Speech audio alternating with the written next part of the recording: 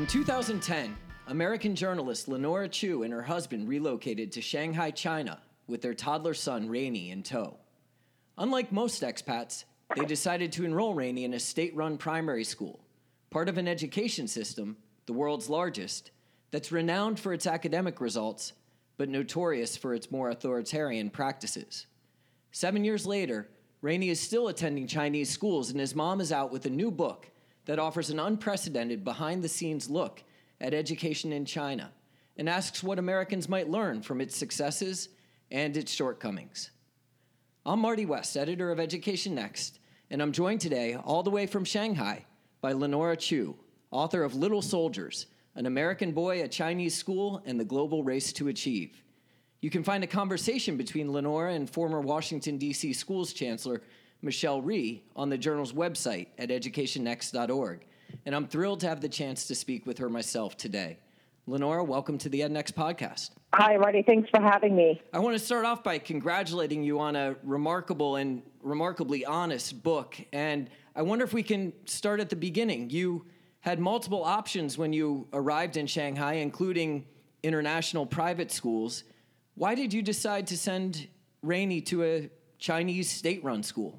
You know, I really wanted him to learn Mandarin. We all know in education the benefits of being bilingual, and it just didn't seem that some of these other options, the private schools, the international schools, were going to get him to a real near-native level of fluency in Mandarin, and that was part of the decision. Cost was also a decision factor, and, really down the street was this great public local school that everyone raved about. It sort of made sense. But the school was down the street, but enrolling Rainey in it, securing him a seat, wasn't exactly straightforward. Can you talk a little bit about how you were able to accomplish that and what it reveals about some of the more, informal aspects of what we think of as a quite rigid system? That's right. It's funny. We jumped through lots of hoops. We strolled by at opportune times. We chatted up with security guards. We tried to get a meeting with the principal. We left notes. It's not very different from what I think some parents in urban cities, cities in the U.S. are doing. But this was a very competitive school. The wait list was a mile long. We lucked out. They happened to have a spot. My son was one of the few foreigners allowed in that year, and we really just got lucky. The interview went great. It just all the stars aligned. Now, I have to ask about Rainey being force-fed eggs in his first few days of attending kindergarten as a 3-year-old. This is the first of many eyebrow-raising episodes in his early years in Chinese schools. What exactly happened, and what did you learn from it? So he was only 3, and it took me a while to get the story out. But he basically told me that the teacher had, at lunchtime, there were almost 30 toddlers in her classroom, and she thought it was important for them to eat eggs. And so she basically sat there and spooned them into their mouths until everyone had to swallow. My son, being who he is, kept spitting the eggs out. And 4 times he said, "Mom, 4 times," and I finally swallowed. So this, to me, is force feeding. I think in the U.S., the teacher might get dragged into court for using these types of methods. I rush off to confront her, and she says, "Don't ever question my authority in front of a child." And this is my introduction to the Chinese system. Teacher knows best, and parents are expected to fall in line. And you see that sort of culture of respect for the teacher reflected in various ways. One of the areas it shows up is in these text conversations that parents conduct in response to teacher requests. Tell us a little bit about that aspect of the culture. Sure. There's a mobile app called WeChat. It's actually the most widely used mobile messaging platform in the world. Almost 1 billion users. It's like WhatsApp, but to me it's faster. You have this sort of WeChat teacher-parent group, and anytime the teacher sends something out, like bring this type of clothing to school, or make sure your son does his math homework, and I want you to sign to acknowledge receipt, all the parents are chiming in and saying, "I got this, teacher. Teacher, you're too amazing. Teacher, you're wonderful. You work so hard." It is sycophancy on this sort of WeChat group. And I began to get so anxious because you literally have to chime in, or it feels you have to chime in instantaneously. And these messages are going around at all hours of the night and day. And I realized that a lot is expected of a parent in China. I had a lot of learning to do.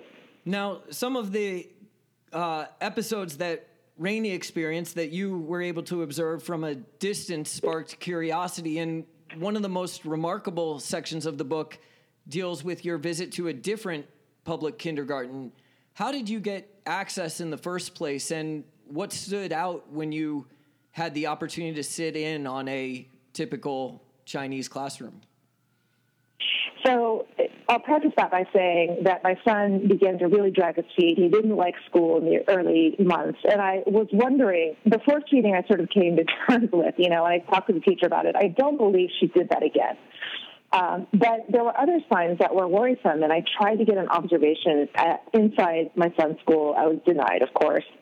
And then I began this reporting journey. And over the next few years, it took me a while to develop sources, to develop Chinese friends who were willing to make introductions to principals and teachers. And it took that amount of time before someone finally let me into classrooms.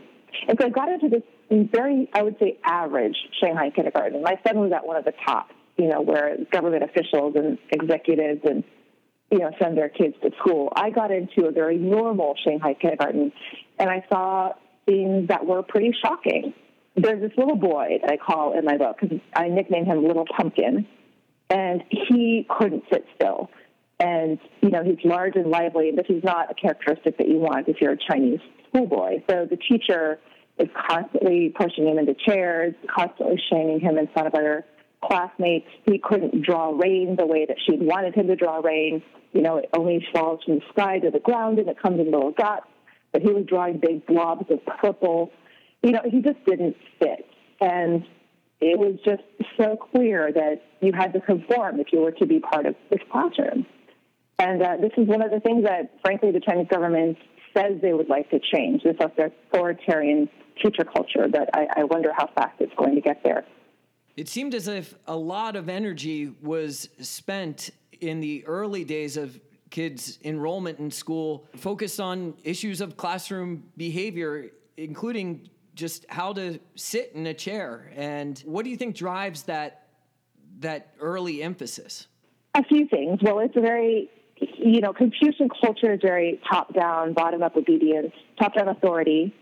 And also classroom sizes. I mean, in the book I write about context, the context to the system. It's accomplished a lot in just 50, 60 years. It's had to completely reverse the illiteracy rate.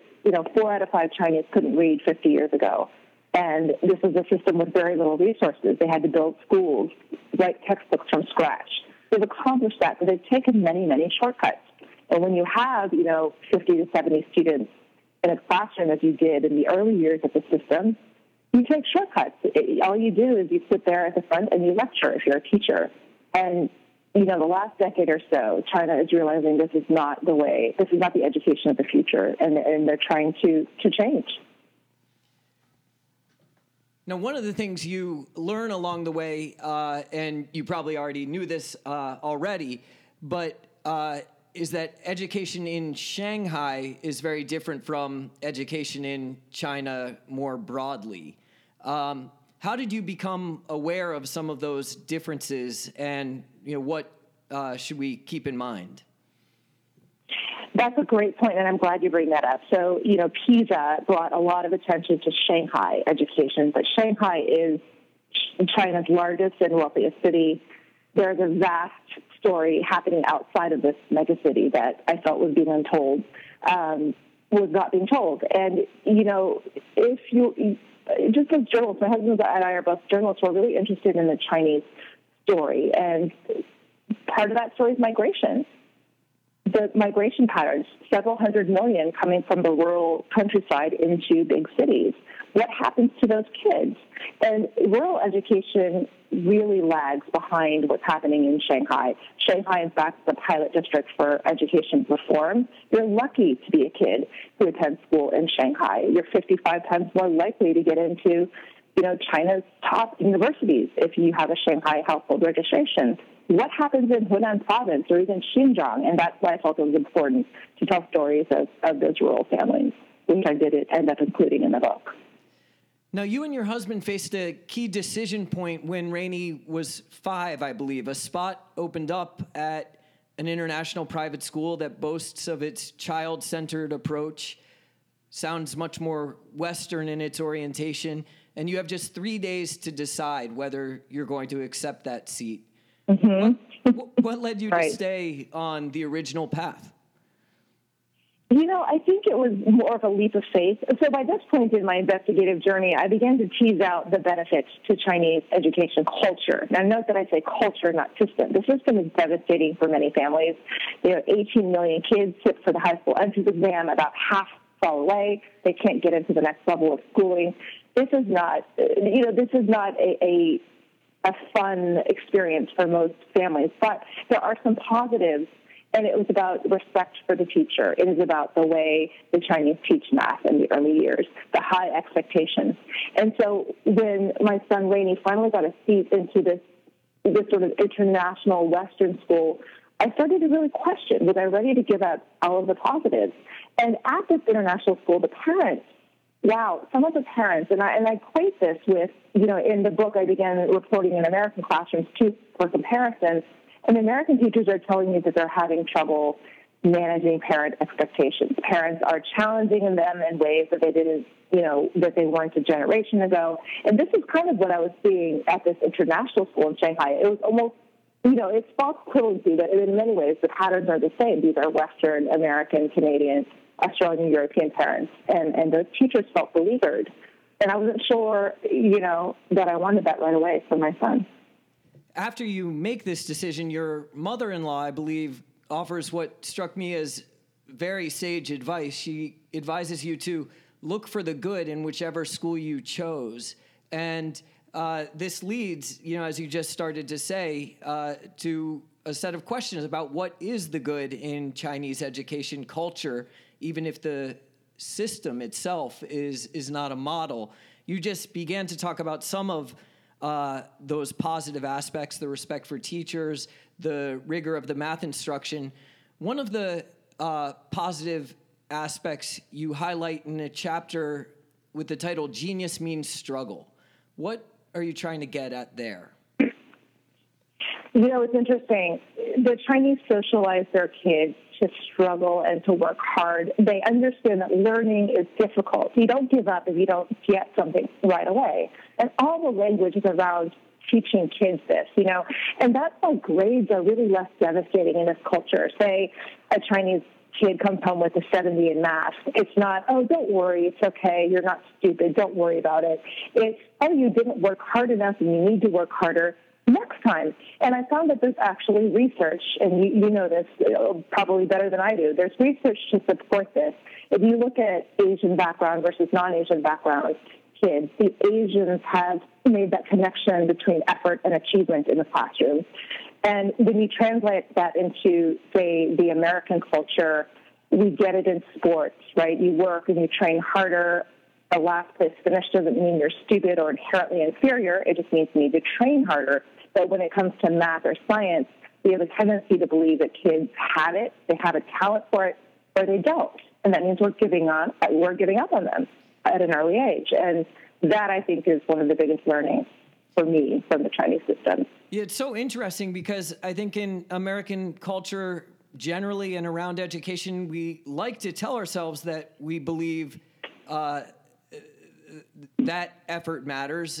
We like to quote Thomas Edison saying genius is 1% inspiration and 99% perspiration.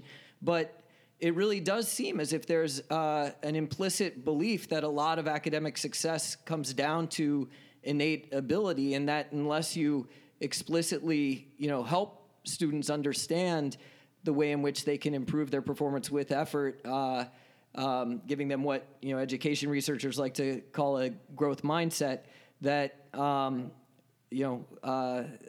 their belief structure is very different. Let's talk about the other direction of cross-cultural learning here. As you alluded to a little earlier, there are efforts underway in Chinese education to try to learn from Western systems, including the American system. The principal of Rainey School tells you we're trying to adopt some Western ways.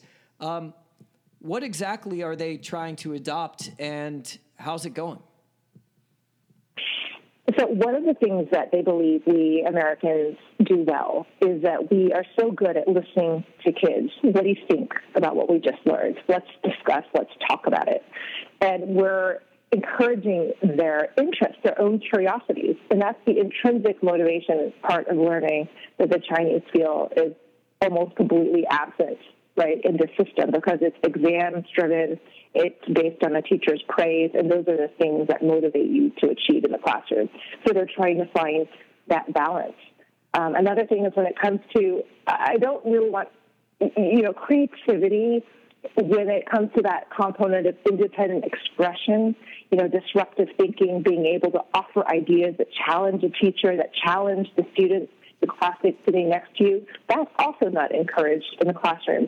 That's not to say that once Chinese are getting into an environment, there's a lot happening in the marketplace. Tech innovation.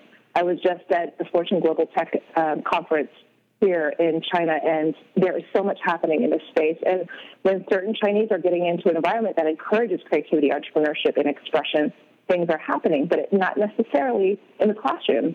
So they understand that we do that better, and they are taking some cues, starting in preschool. If you think about just the preschool circle, kids sitting in a circle and being able to come in and out of that circle whenever they'd like to explore something in the classroom, that is not how the Chinese classroom is structured, and I think that's very interesting. The final chapter of your book is called The Middle Ground, which is exactly in the spirit of what we've just been talking about, trying to figure out sort of balances that could be struck between the educational culture in China and in the U.S. You note that you have no expectation that Rainey will continue through the state-run Chinese school system throughout his educational career. So implicitly, the middle ground you and your family has struck is primary school in the Chinese system and at some point secondary school in a different system. Do you think in some sense that is a way for you all to strike the right balance as a family?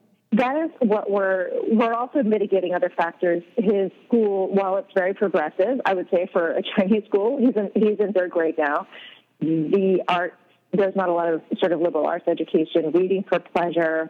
He's also very athletic, and they don't really do that kind of thing in the school day. So we compensate as we're going along. But yes, and even most Chinese themselves think that, the primary system is really one of the best.